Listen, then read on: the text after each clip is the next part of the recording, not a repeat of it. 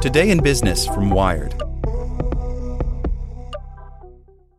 Judy was boring. Hello. Then Judy discovered ChumbaCasino.com. It's my little escape. Now Judy's the life of the party. Oh, baby, mama's bringing home the bacon. Whoa, take it easy, Judy. The Chumba life is for everybody. So go to ChumbaCasino.com and play over 100 casino-style games. Join today and play for free for your chance to redeem some serious prizes.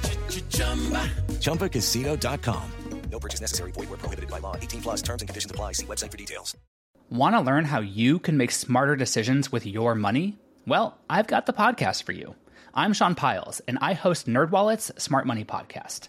Our show features our team of nerds, personal finance experts in credit cards, banking, investing, and more. And they'll help you make the most of your money while cutting through the clutter and misinformation in today's world of personal finance.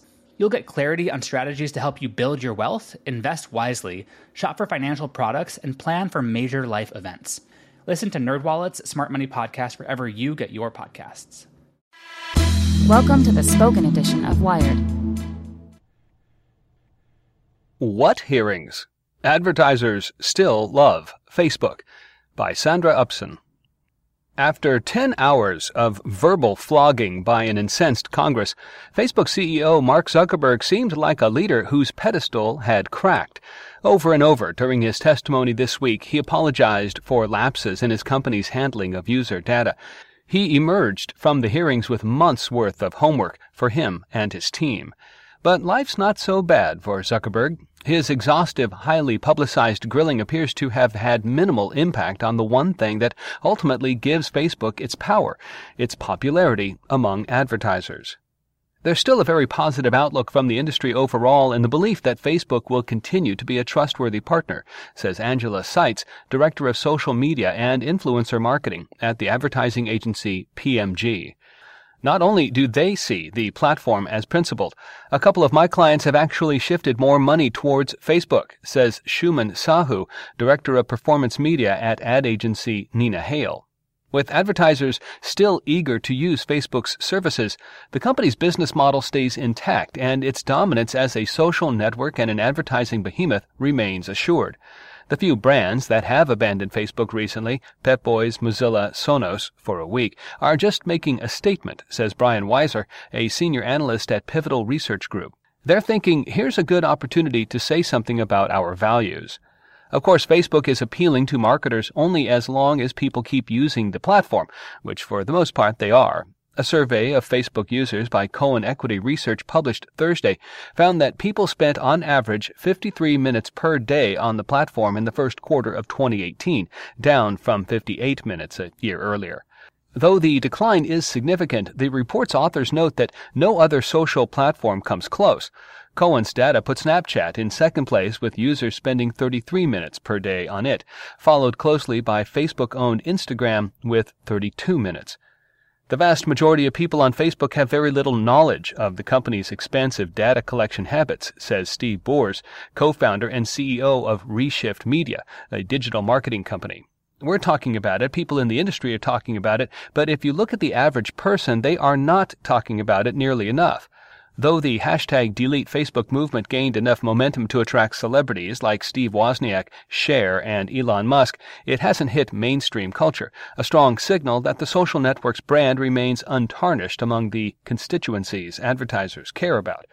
A big reason is most people never dig into or care about how Facebook makes money.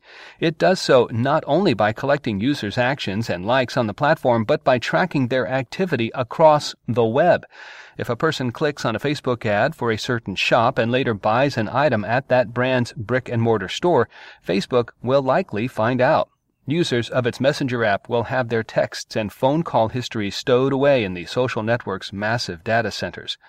All that data serves an overarching purpose, to connect people the world over, sure, but also to help advertisers place their ads in front of receptive audiences.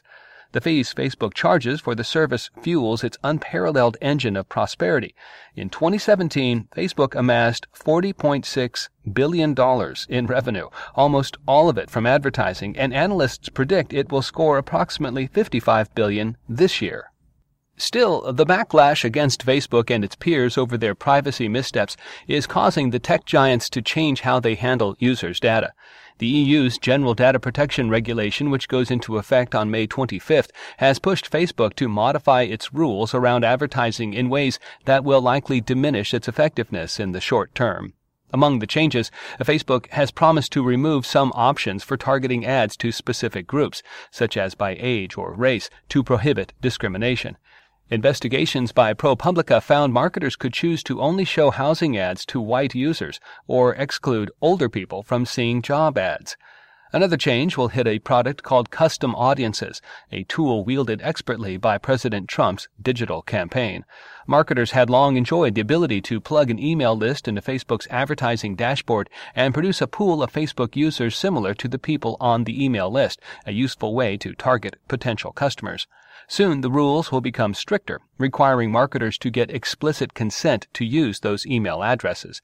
Many advertisers will have to shorten their email lists as a result, causing the pool of so-called lookalikes to shrink significantly. But even with these changes, Bohr says, they are so far ahead of other platforms in their tools and their specificity that they're still the best option. It's the 2 billion users, says Sahu. No other platform has the reach and the variety of ad formats that Facebook can offer, he says. Facebook and Google combined will account for more than 65% of digital ad revenue in 2018, estimates research firm eMarketer. Sahu likens the current moment to a milder version of YouTube's image crisis a year ago, when companies boycotted the platform after their products showed up alongside hate speech and extremist content. But the downturn in advertising was soon reversed, and marketers today are once again happy to spend a significant chunk of their budgets on the video site. Essentially, these platforms are too big to fail. That pedestal Zuckerberg occupies, its cracks are healing as you listen.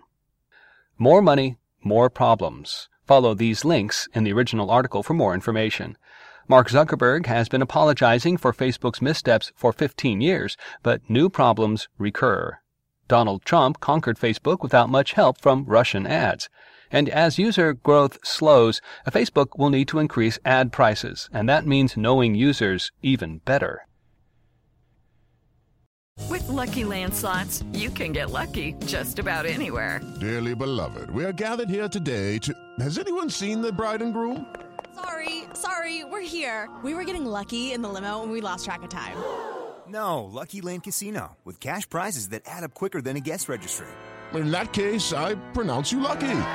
Play for free at LuckyLandSlots.com. Daily bonuses are waiting. No purchase necessary. Void where prohibited by law. 18+. Terms and conditions apply. See website for details.